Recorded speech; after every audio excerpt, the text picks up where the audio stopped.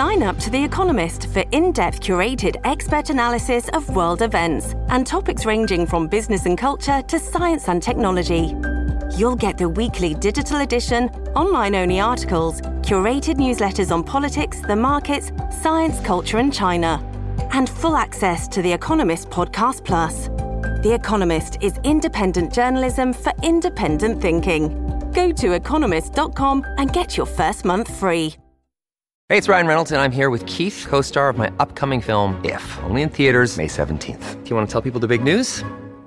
All right, I'll do it. Sign up now and you'll get unlimited for $15 a month and 6 months of Paramount Plus Essential Plan on us. MintMobile.com/switch. Upfront payment of $45 equivalent to $15 per month. Unlimited over 40 gigabytes per month. Face lower speeds. Videos at 480p. Active Mint customers by 531.24 get 6 months of Paramount Plus Essential Plan. Auto renews after 6 months. Offer ends May 31st, 2024. Separate Paramount Plus registration required. Terms and conditions apply if rated PG. This episode is brought to you by Shopify. Do you have a point of sale system you can trust, or is it a real POS? You need Shopify for retail. From accepting payments to managing inventory, Shopify POS has everything you need to sell in person. Go to shopify.com/system, all lowercase, to take your retail business to the next level today. That's shopify.com/system. Welcome to the New Books Network.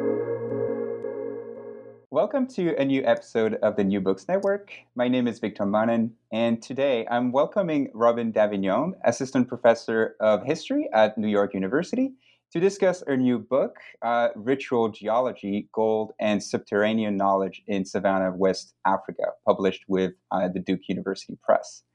Professor, thank you so much for coming on the New Books Network. I'm really excited about this conversation. And before we start delving into the book, I always like to kind of situate the book itself within the author's own journey and how the history of the book actually came about. And you emphasize a lot that this book has been stemmed from many years of research, obviously, but also travels, friendships, interviews. So why don't you take us through that journey a little bit so we get a sense of where that book is coming from? Great. Well, Victor, I want to begin by thanking you so much for inviting me to be part of this conversation. It's really an honor to get to talk about the book now that it exists and is circulating in the world, but also to engage and think with your own research on the history of paleontology, a very different, though, a very complementary approach to thinking about the underground and its varied meanings to different historical actors and scientists. So this is really a pleasure for me. So, this is very much a book that has emerged from my experiences over the past almost 20 years now. It really emerges from my biography outside of the academy. I was a Peace Corps volunteer in southeastern Senegal for a couple years before I decided to pursue a PhD. And prior to joining the Peace Corps, I had majored in anthropology and had actually done field research amongst contract chicken farmers in rural Missouri. So like a very different trajectory. I was very interested in agrarian movements in the United States and had a longstanding interest in going to Francophone West Africa. And the Peace Corps ended up providing an opportunity to do that. I was an agriculture volunteer in southeastern Senegal. And, I went into the Peace Corps in many respects, but very critical about the institution and unsure how well it was going to suit my sensibilities.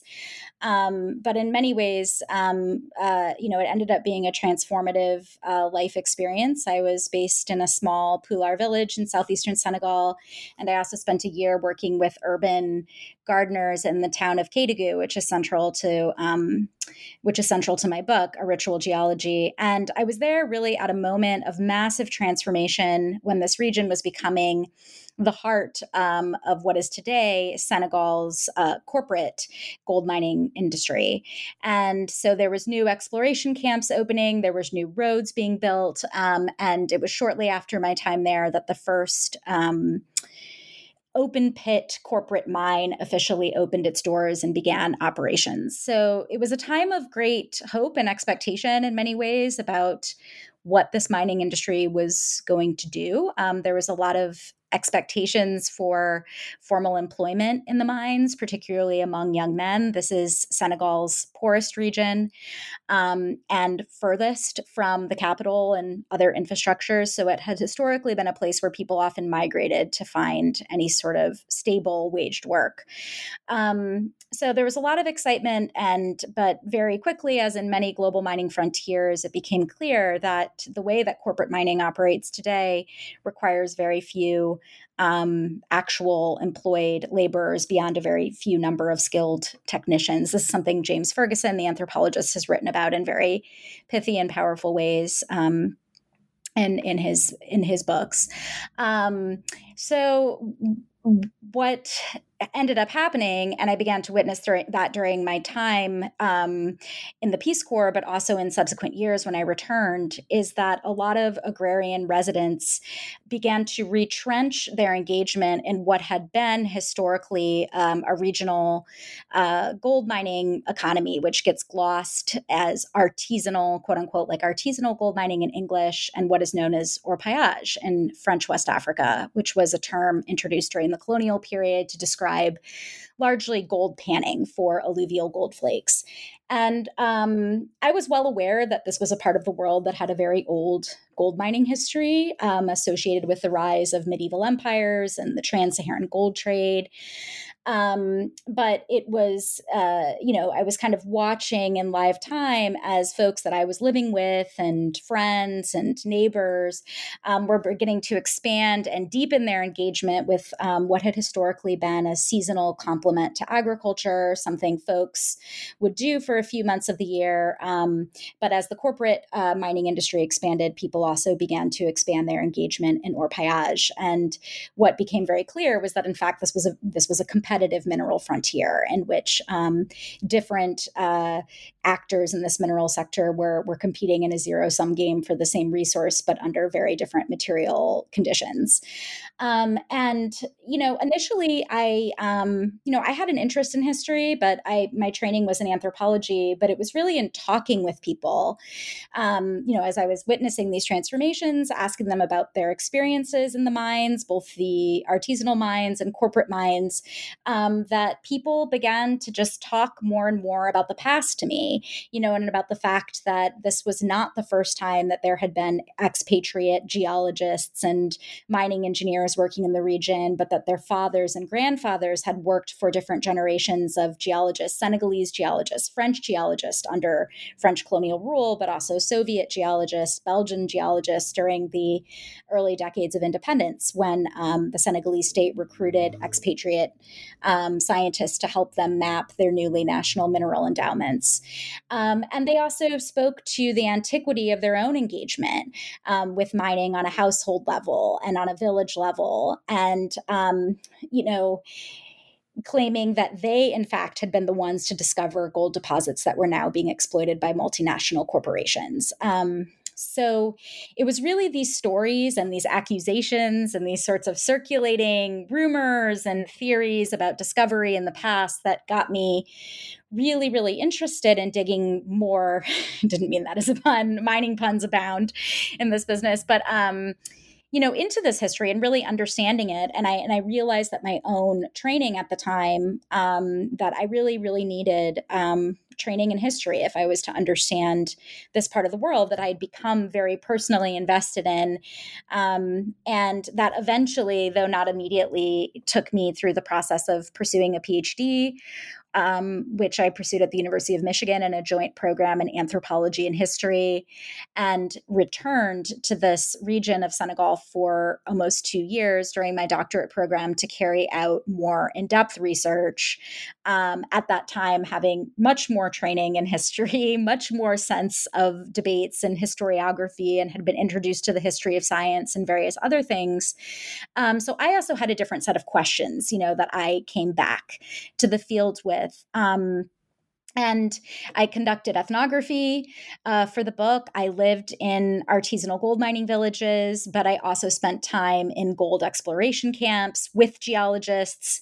I also spent time interviewing government officials and, various folks working for, different branches of the mining industry, ritual experts, scientists, village chiefs, trying to understand not only what was transpiring in the present day, which was growing conflict between artisanal gold miners and corporate mining interests, but trying to understand that this was actually part of a much deeper genealogy and a much deeper history about not just African gold mining, but the interaction between West African societies that were seeking gold deposits and mining them, and a whole host of different expatriate and then later state level, but Senegalese, in this case, interests in gold as well. So that was kind of the origin story of the book, and a bit long-winded, but it took me through many different chapters of my own life and friendships at this point in time, and relationships, particularly with people in southeastern Senegal that now, are 15 years old. And, so the book feels like it's very much built quite literally on the backs of many friends and significant investment in me and, over the course of many years. No, that's fantastic. Thank you so much for going through this, and also for the time that it took to come up with what I think is such a great contribution, actually, to not only to the earth sciences, but to the history of geology in general. This concept of ritual geology, and you briefly mentioned that there's this veneer or this slightly degrading way of talking about the local knowledge of West Africans about the subterranean, and calling it artisanal mining. And I feel like, in a way, but maybe you'll correct me on this, but I feel like you've tried to take both term artisanal mining and find the opposite of each, or at least the more noble of each opposite, which is, instead of saying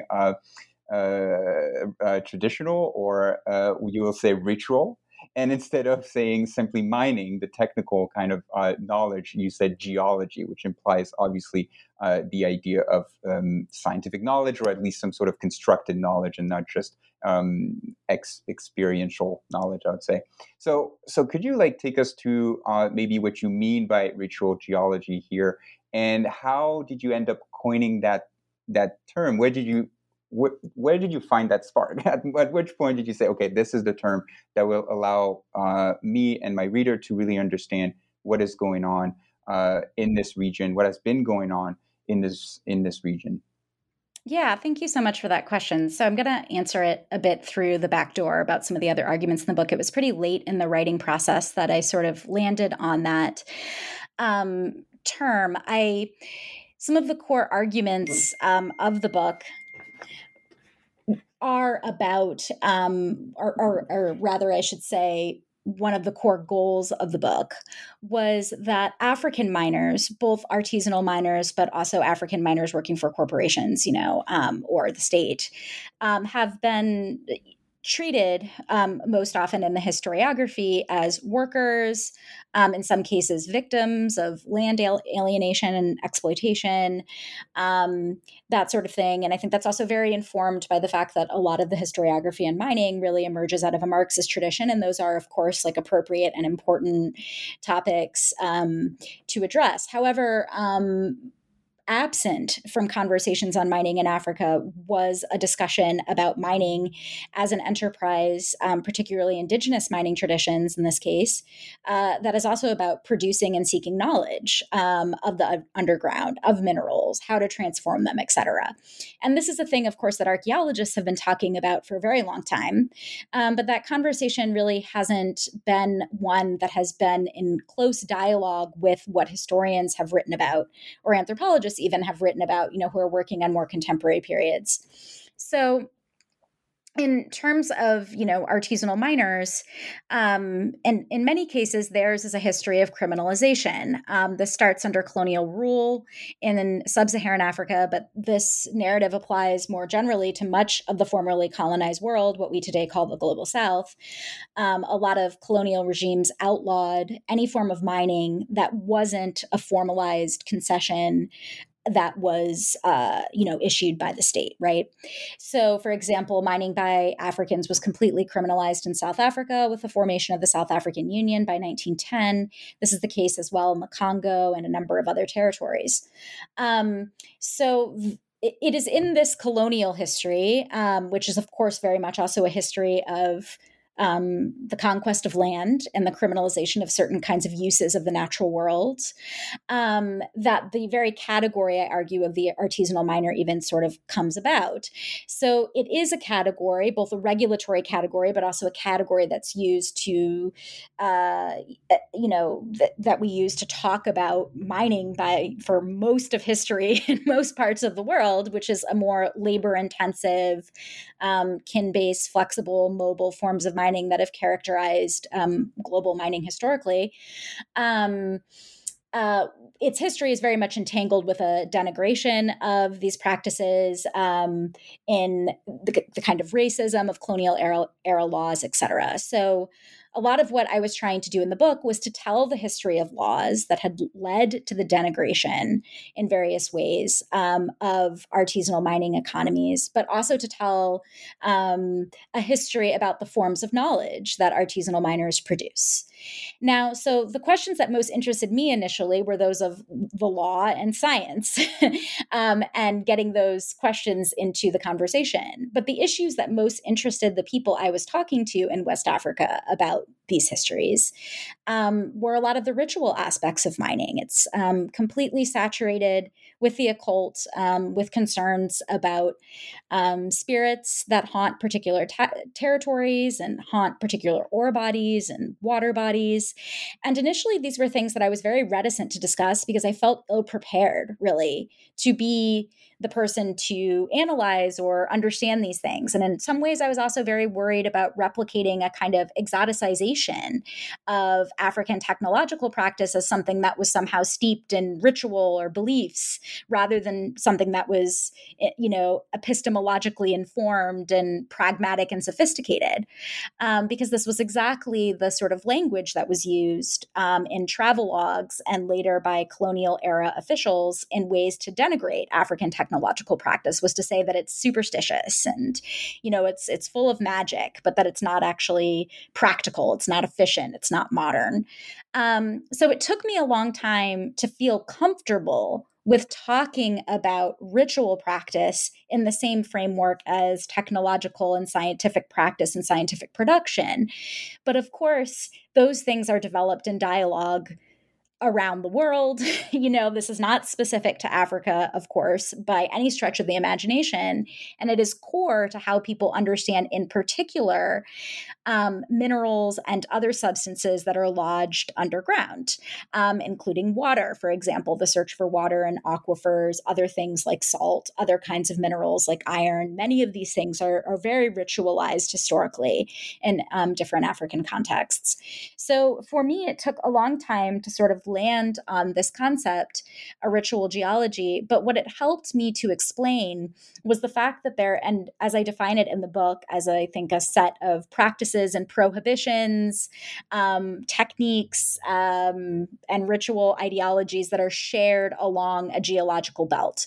So what I was observing, both through the archival record, but also through oral traditions, is a great degree of uniformity across time and different places about how people were talking about gold as something that was in the hands of spirits, including spirit snakes that have specific names that are found in stories spread across the wider region of West Africa, Savannah, West Africa, and the Sahel in particular.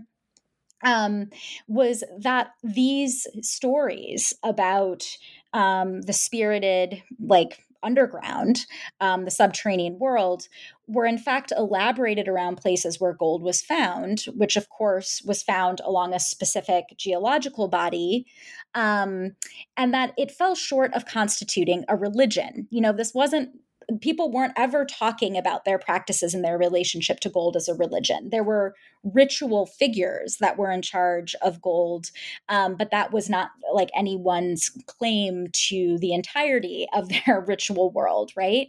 And people could dip in and out of being engaged with this ritual practice. So what I found to be really useful about this concept was that it helped me describe the sort of active and evolving ways in which a certain kind of epistemology about the underground, certain techniques for mining, but also certain specific ritual offices and engagements with the earth were shared across time and across this vast geological body in West Africa by folks that were from a lot of different religious backgrounds, Muslims and non-Muslims, Christians, and a lot of different ethnic groups as well, Maninka and Pular, Soninke, et cetera, Wolof in some cases, Badik, Basari, that as something that they engaged with, right, in a ritualized way, without it being a religion as such. So a ritual geology helped kind of get at that phenomenon. And I also think it sort of opened up for me a space to ask, like, what are other ritual geologies that might exist elsewhere in the world, right? Be they where folks in Latin America are mining gold across like a shared geological body. We know that a lot of those practices are highly ritualized, but we usually study these practices in a single city, a single village, a single country. So by thinking geologically, it also opens up different spaces in which to investigate historical phenomenon. Perhaps if we're looking at a geological formation rather than thinking about something in a national boundary, we might see different things in the archival record, right? Or we might see different connections across oral histories or oral traditions, or even in the archaeological record, for example. Yeah, that was a question that I was actually about to ask, but you came up with an answer to it, or at least a remark to it. Is the title is a ritual geology, and so it implies that maybe there are others. And I think what I thought extremely interesting about that concept is obviously it's inner tension. It sounds like an oxymoron, especially if we are referring to what you mentioned, the degrading, demeaning connotation coming from the colonial heritage of words like ritual, and the idea that, on the contrary, geology is a logos, so it pertains to reason, it pertains to the Western world, right? So there is also a very interesting tension here, where I think we could also eventually talk about. While reading the book, I was thinking, what is the ritual geology of corporate mining? Because it seems like there is this idea that the ritual is not cannot be a function or a factor in corporate mining. But reading your book, I think we end up asking that question back to corporate mining as well. So, I mean, you already touched on this, so I just want to jump to that question of organizing your book around a specific geological formation. And I think you were mentioning your training in history during your PhD, and I think that's one of the most fundamental and difficult historiographical question is the where. Where do we start a history? From where are we taking that history? And usually, as you mentioned, it tends to be regional boundaries or national boundaries. So we think mostly of space as being divided based on the surface, what's happening on the surface. But we rarely think about the possibility for geological formations to actually be interesting historiographical units. So could you just expand a little bit on maybe when did that idea come from for you? Because your experience, as you mentioned, was mostly in South Senegal at first. So maybe you started with a more national or regional approach? When did you shift to that geological approach, and when did it make sense to you, and why? Yeah, no, I really appreciate that question. And it also sort of happens slowly. So, as I did mention before, so I made a couple really specific decisions with scale and how I was going to narrate this story that emerged over time. So, it was very much rooted, as I mentioned from the onset, in long term ethnographic research and oral histories in southeastern Senegal, which is really the heart of my study. The book begins and ends there. But the middle chapters open onto the history of gold mining and the search for gold and colonial administration and, all of these things. In a much larger and on a much larger geography, which are the historic gold fields that were spread across what is today known as the Birimian Greenstone Belt of Savannah, West Africa. So I was interested from the start. I mean, particularly when I was looking at the colonial period, because the Federation of French West Africa, the French colonized many of the historic gold fields of West Africa, the medieval and Atlantic era gold fields of West Africa, which had been also the initial reason why Europeans, starting with the Portuguese, sailed to West Africa was an attempt to create a direct pathway to the gold fields rather than one that went across the Sahara and many, many middlemen in between. So I was very familiar with some of these gold fields. One is found straddling the border of Senegal and Mali. It was historically known as Bambouk. Another very famous one is Bouré in contemporary Guinea and parts of southern Mali. But it took me a while, because I wasn't trained as a geologist, and this wasn't the way things were spoken about even in the archives, to realize, well, these aren't just isolated gold fields, right? Like if you map a geological map, onto these territories, including the historic maps of French West Africa, you start to see the patterns that these are shear zones where gold mineralization and other kinds of minerals as well are likely to be found. And there's certain ways that tracks with what the landscape looks like as well, which would have been very self-evident to people historically who are migrating and moving across the landscape. These are broken places where there's lots of plateaus and ravines. These are also places where there tends to be bodies of water, sometimes even running parallel to the shear zones. So the geology has a way of shaping the entire landscape in ways that have been fundamentally important to human settlement and exploitation of the environment, far beyond the concerns of just gold. So it kind of took me a while at first when I was looking at the colonial period, but then as I began to push my timeline deeper and deeper and deeper, because I realized that in order to understand transformations that had happened with artisanal and corporate gold mining and the state regulation of it in the 20th century required understanding this West African gold mining tradition in far greater antiquity.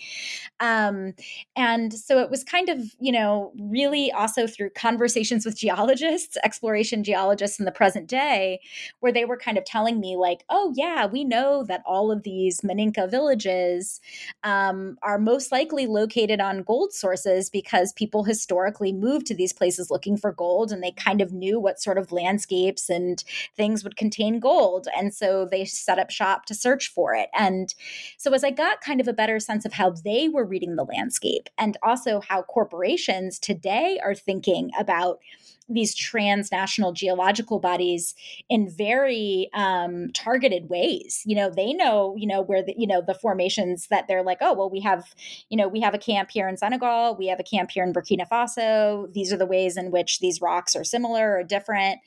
It really kind of got me thinking about how West Africans who exploited these minerals historically were also moving across this landscape.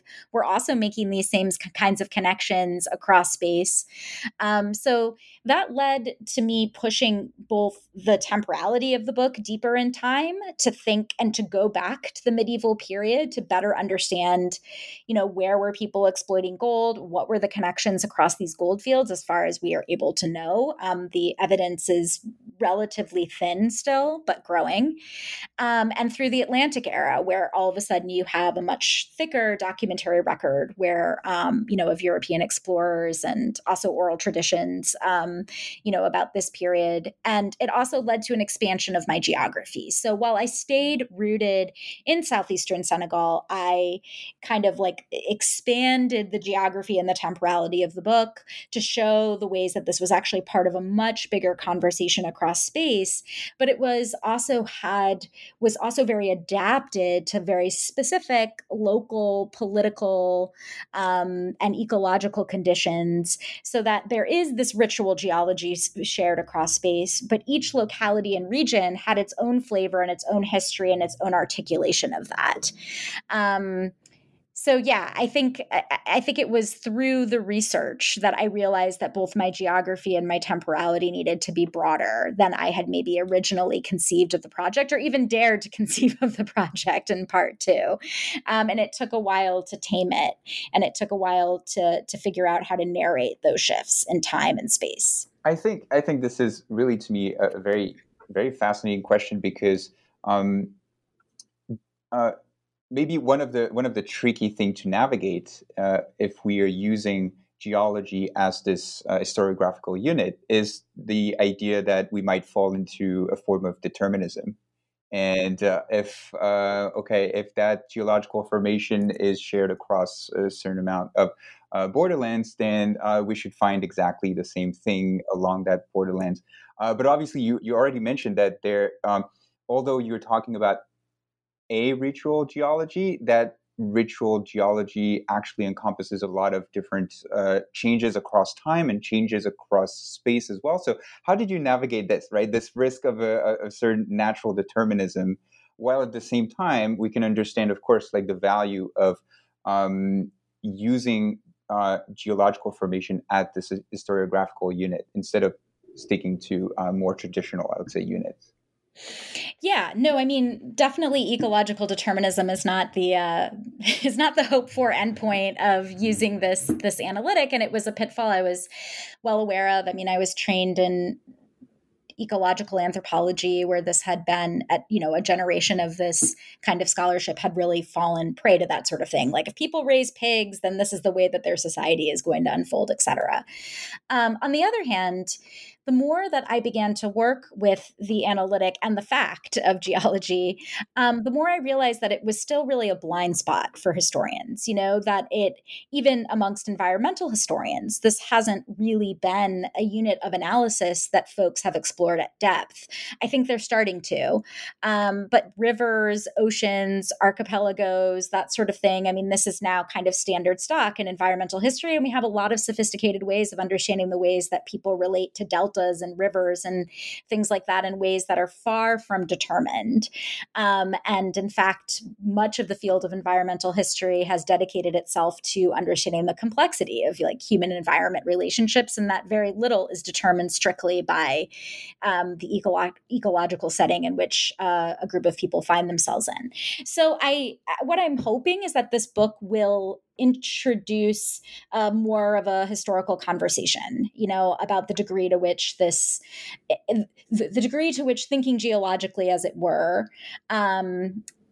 thinking about geological bodies and formations can be useful for asking certain kinds of questions. It's not a one size fits all. It's not, it doesn't help us answer certain, queries about political or religious formation. But I think it could take us really far in thinking about, particularly in places where certain resources have been highly concentrated in particular parts of the landscape. So they have become point sources where political or ritual authority could be exercised over controlling them.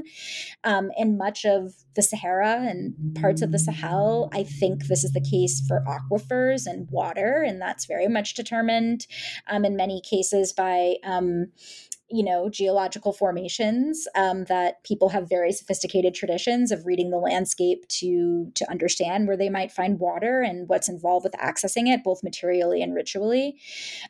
So I really think this, I hope, is the beginning of a conversation. There was a lot of things that I really only began to ask in the writing of this book that I hope other scholars, thinking with this idea earlier in a project, might get a lot further with theorizing what some of these different relationships might be in different parts of the world. This episode is brought to you by Shopify. Do you have a point of sale system you can trust, or is it a real POS? You need Shopify for retail. From accepting payments to managing inventory, Shopify POS has everything you need to sell in person. Go to shopify.com/system, all lowercase, to take your retail business to the next level today. That's shopify.com/system.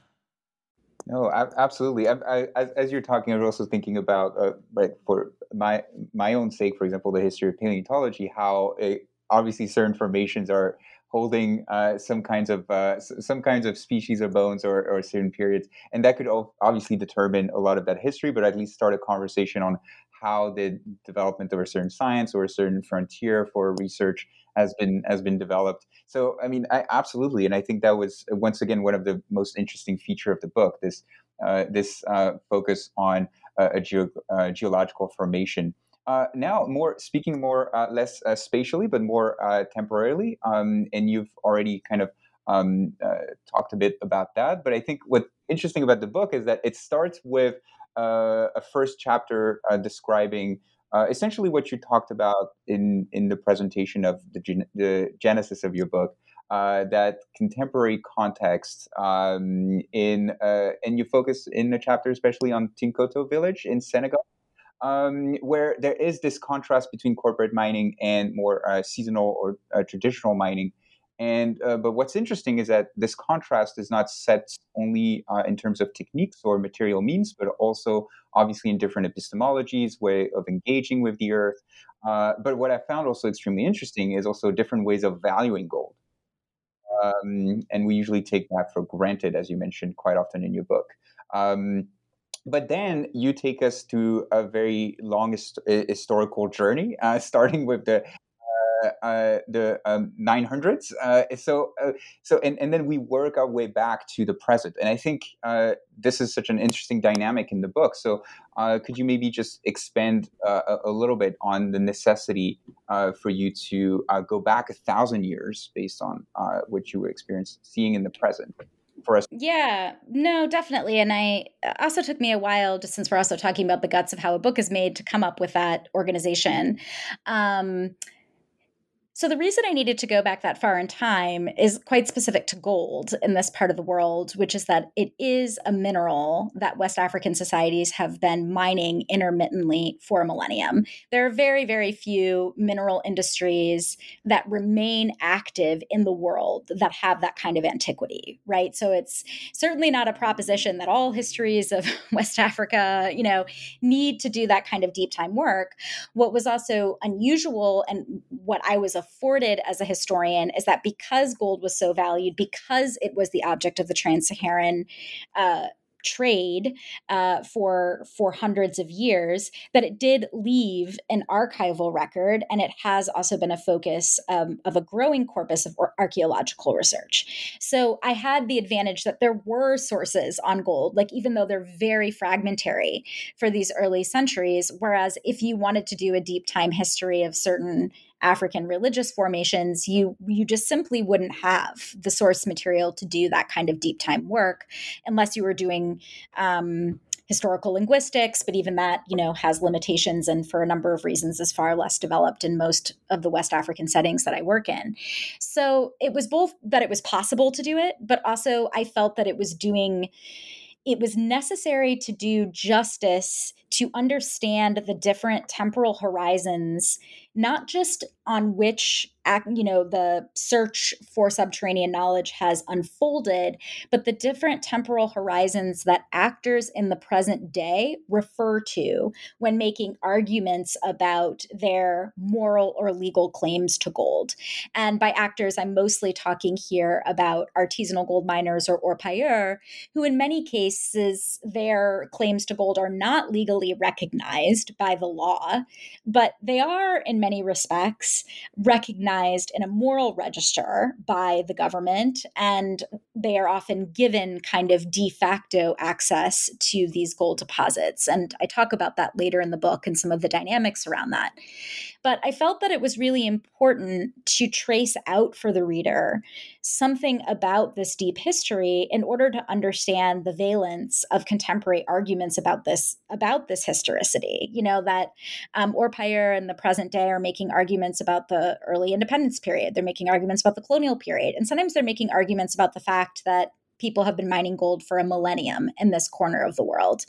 But that deep time perspective was also necessary to trace out the elements of the ritual geology that I describe in the book.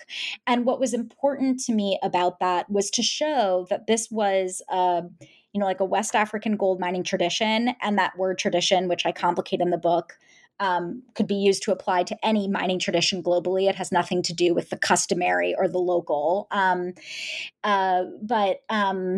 That I was trying to really trace out the core elements involved with this set of practices, both materially, but also in terms of the more ritualized understandings of gold in the underworld that had proliferated and evolved and spread across the Birimian Greenstone Belt. And in order to do that required this like deeper temporal scale, but it was also possible to do that deeper temporal scale in ways that for many other questions one might have about West African history would be very hard to access. How can we understand then, if there's a millennia of history, right? How can we understand that this ritual geology, essentially, at least as you mentioned, for not necessarily for archaeologists, but at least for historians and anthropologists or environmental historians, became in a way lost when you mentioned in many parts of the books that obviously that ritual geology, that very long acquired knowledge through this geological formation, served a lot of French geologists during the colonial period, served as well a lot of, for example, Soviet geologists after the independence in the mid 20th century. So there's a lot of encounters that you talk about in the last 2-3 chapters of the book. So what happened really to the memory of that ritual geology? No, I mean it's a really good question. It's one that I struggled with a lot during the research and writing of this book, and it's a testament to some of the really deep erasures that have happened in regards to much of African history, as it is told in the academy, but also as it is told and retold in some context within West Africa itself. And this is, of course, a legacy in many respects of colonial rule, particularly the early decades of colonial rule, but also other complex dynamics, I think, are at play. I think what's interesting is that starting at least even by the Atlantic era with like these kind of travel logs and this sort of thing of the 18th and 19th century in particular, and in the colonial period and in the post-colonial period and in corporate reports today about, corporations write reports about artisanal mining activity on their, that's something that they reference in geological reports often. There is an acknowledgement of the antiquity of gold mining in the region. But in some ways, it's this very archaic almost and static representation of kind of, thousands of years ago, or like back when there were empires, this sort of mythic removed past, right? This was an industry. So we know that there was gold here, but it's long ago and kind of forgotten and in a way almost abstracted from the contemporary populations that inhabit this region. When in fact, when you really get into the weeds, folks have never stopped mining gold in this part of the world, but there were periods of time when gold mining was far less important for economic reasons, when gold didn't fetch a good price on markets, when agricultural products were far more lucrative. Gold, as I talk about in the book, is kind of a famine resource and a drought resource. It's something people often turn to during times of hardship, like when you have good rains and healthy crops and the ability to trade in a lot of different goods, you don't need to mine gold. Mining gold is really hard work. It's unpleasant work in many respects, carried out during the hottest time of the year. So there are periods of time when gold mining recedes as a primary activity. But, those are usually just a gap of like a generation at most. And there's still folks around who know how to mine for gold and where to look for gold. And at least based on the research I did, I think this was very much things that were passed down in families, knowledge that was passed down for future generations that might need to access these gold fields, right? So I don't have all of the answers, but it is a very interesting case of the sort of power, particularly in this case, I think, of the colonial period and even the early post-colonial period when orpaillage was criminalized by most of the leaders to emerge from newly independent West African states. That generation, that period of time had a very, very powerful effect on the way histories of gold mining, histories of this resource were talked about, because it was during that period utterly criminalized and denigrated. And it was often an occupation of the poor. This wasn't an elite enterprise. So I think that's also really important to who passes on these histories. It's one thing to talk about the Empire of Mali. It's another thing to pass on the histories of people who were doing grunt work, digging for gold, and, were likely also relatively poor farmers. They weren't nobles and kings and this sort of thing. And as is the case with much of African history, it's far harder to recuperate those histories in the historical record because they didn't leave documents. They weren't passed along by griots. A lot of these folks were part of highly decentralized, smaller scale societies that didn't have oral traditions that were passed down across the span of hundreds of years. Sometimes genealogies were much shallower. So there's all these kinds of obstacles, not only to reconstructing the historical record, but the ways within these West African states that gold mining has been spoken about, whether it's been valorized and claimed as crucial to national or regional heritage, or been denigrated or seen as something that's kind of unseemly, or criminal or problematic. And it is problematic. We haven't, have time for that, in the present day. There's enormous concerns around the ecological consequences of artisanal gold mining, particularly when it's highly unregulated and, et cetera. But, one of the core goals of this book was to resuscitate this deep history that in many ways has been sort of, for reasons that are both clear and not clear to me, marginalized from the center of African history. Even though scholars are now scholars at least have a great interest in medieval Africa again and in the trans-Saharan trade. But yeah, these things kind of have a way of going in cycles. I think this is very interesting. Of course, the book has this intention of, as you just mentioned, to resurrect these deep history of ritual geology. But I think it goes further than that, especially because the book is framed. If you take especially the first chapter, as I mentioned, on the Tinkoto village and the contemporary situation there. And the conclusion, where in both cases you mentioned a specific ritual, or part of the ritual, named the Kurutala Luno, right, or the Day of Division of Rocks. And I think, so I'd like you to obviously elaborate a little bit on what this Day of Division of Rocks is. But my bigger question is, it seems like your book is not so much about just resurrecting that history, but it's also about reevaluating its potential value in thinking about or imagining more sustainable usage of geological resources, but also more equitable system of redistribution of these resources as well. At least it seems like to me there is that practical concern going through the book. So maybe you can correct me on this, but I let you expand a little bit on that Day of Division of Rocks and where that question of equity and sustainability maybe fit in your book. Yeah, no, thank you for that question. I really appreciate it. So before I talk about the Kurutala Luno, the Day of the Division of Rocks, just to the broader point you're raising here, which is that yes, this very much isn't just a resuscitation of a history for the sake of history, but it is also written in a context in a rather urgent present where many of these gold fields are now being mined by transnational mining corporations whose primary goal is to deplete gold completely from a particular surface of the earth.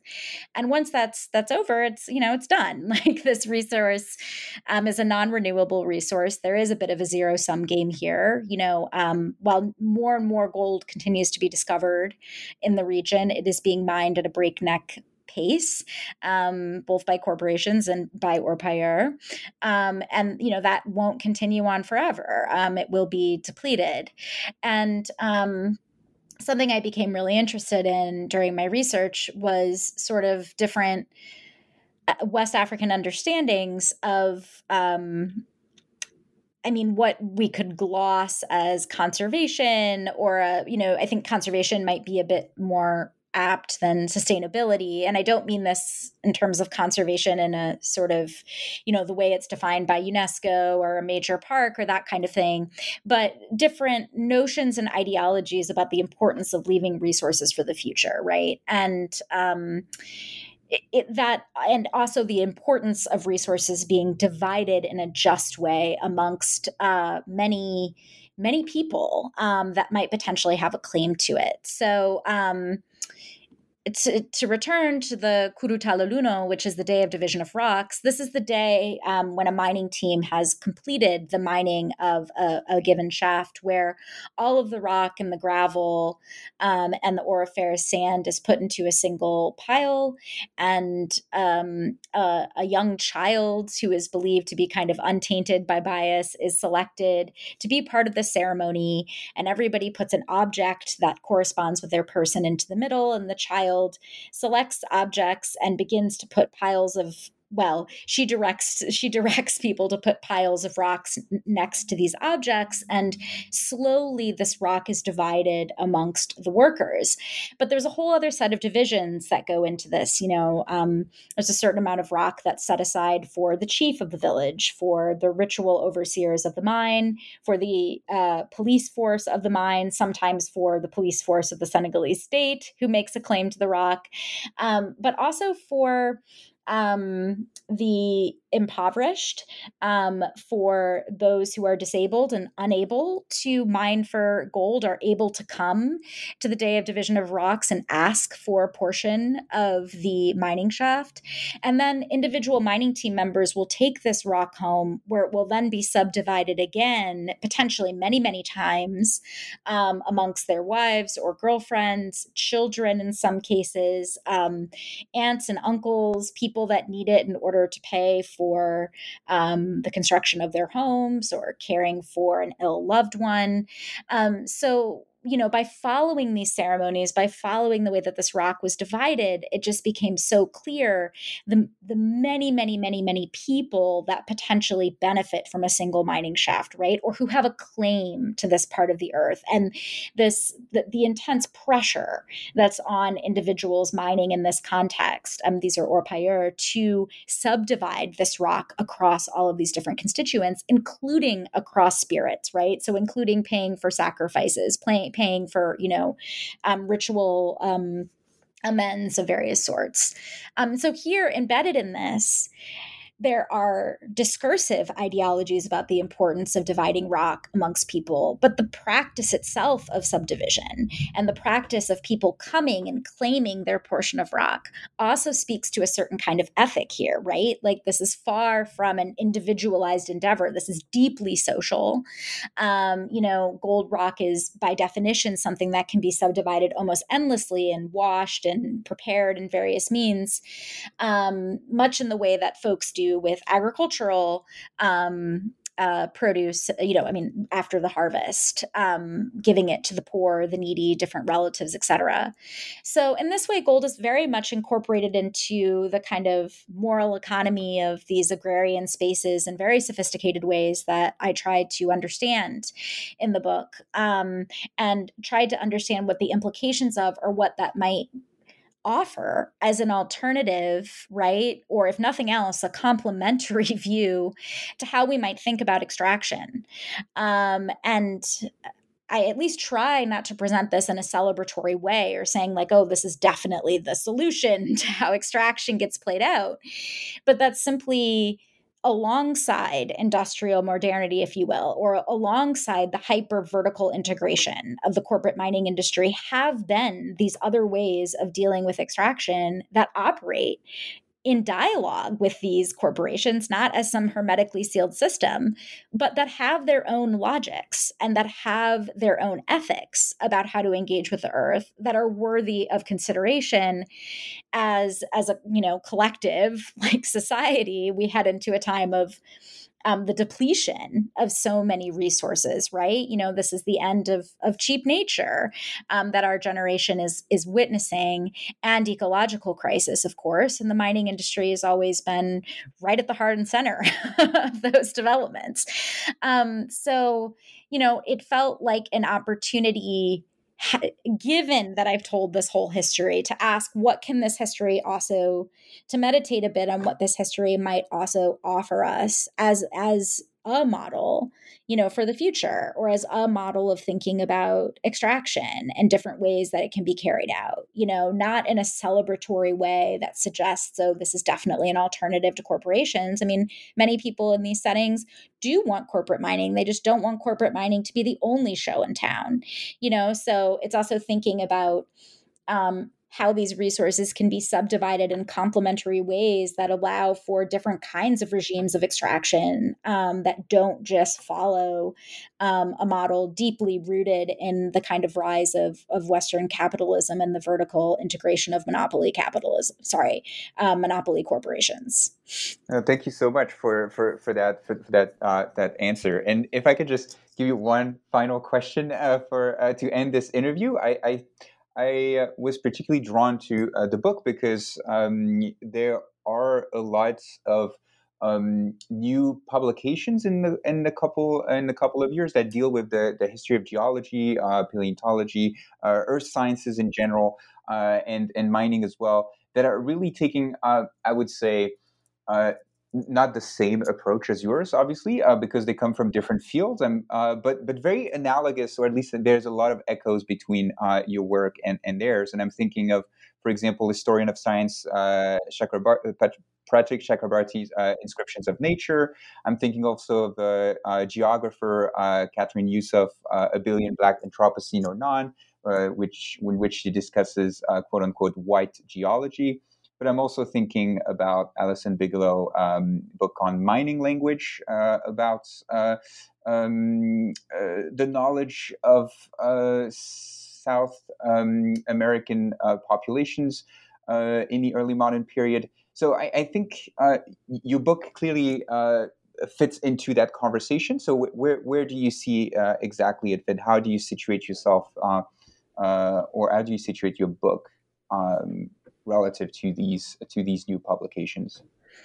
Yeah, I mean, it's been a really exciting conversation that has been emerging, as I sort of completed this manuscript, and in many ways, the books, with the exception of Catherine Youssef's book, which has been out for a number of years now, were sort of being published, as I sort of finished the manuscript. And I was a little bit slow to the table on some of these conversations as well, because I had been really committed in this book to trying to understand West African engagements with the underground, not just West African at large, but specifically lineages of folks who had engaged with orpaillage in some cases over the course of generations. So I think in part what distinguishes my work, but where I also see this being really ripe for, deepening a conversation about the history of geology, but one that's really expanding what that term could mean, is that I was interested in sort of geological thinking primarily among West African miners, and reconstructing those kinds of regional epistemologies of knowledge, in this case, subterranean knowledge, was something that I hadn't seen done as much at large in the history of geology, which has still tended to be about geology with a capital G, so either, in terms of like the discipline, the scientific discipline of geology.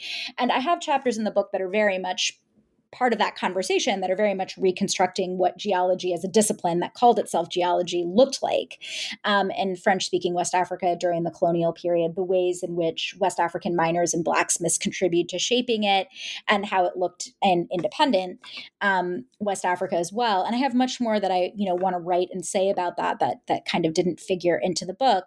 But I think for me, where so I think where this literature, where I've really benefited from it, is the ways that they're, thinking about geology, but also attention to the vertical and like volumetric assessments of resources, whether that volumetric approach be to water or to minerals or to the sky. And again, there's a lot of other geographers in particular that are thinking through these concepts in really interesting ways.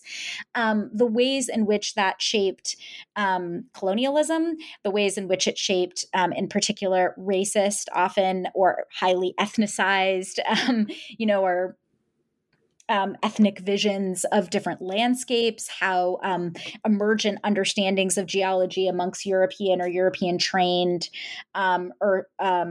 naturalists and earth scientists came to shape profoundly the colonial encounter, and ethnological knowledge, knowledge about people as well. So I found Pratik's book to be really, really inspirational in that respect. And I think the work that Catherine Youssef is doing, which is to really destabilize and critique, to show that geological knowledge and its participation in imperialism, and ultimately in some ways in slavery, and the, rendering certain kinds of people immaterial, and objectifying them is really crucial work, to underscoring the racist origins of so many scientific disciplines. And geology had been sort of like among the last to fall, like, if you will, for whatever reason, in that conversation.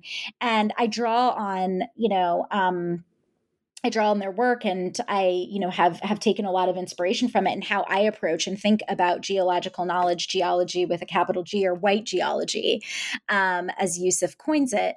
But the primary burden of my work, again, was to show what geological knowledge and thinking looked like in West Africa, but to still call it geological thinking in order to flatten that term and put it in the same conversation as what scientists from Europe are doing, or self-fashioned scientists, or, whoever, and what an Orpailleur is doing, that they are both engaging in creating an epistemological regime that has, evidence-based practices and ways of like empirically testing and mapping the underground and this sort of thing, albeit with very different tools and discourses surrounding them. So, I'm still learning from this conversation. It's very exciting. There's a lot of really, really interesting work coming out as well by anthropologists. There's kind of an emergent ethnography of exploration geology that I think is quite ripe for sort of rethinking what we mean when we talk about extractive frontiers. They're actually exploration frontiers. The amount of space that is taken up by mining as such is very narrow compared to the amount of exploration that's happening. And I think there's a new generation of anthropologists, and I think it would be exciting to see more work of this nature by historians as well, thinking about what are the political economies of spaces that have been subject to intense exploration, and so that very much dovetails also with the history of the field sciences and this kind of thing. But I think we're just starting to really ask those questions for the history of geology, and I'm excited to see where folks take this conversation. And I still feel that I have a lot to learn from it. Thank you so much, and I love this ending our conversation on these prospects and the fact that it is an ongoing conversation. So once again, thank you so much for joining me and for joining the New Books Network. That was absolutely a fantastic conversation. Thank you again. Thank you, Victor. It's been my pleasure. I'm really an honor to be here with you.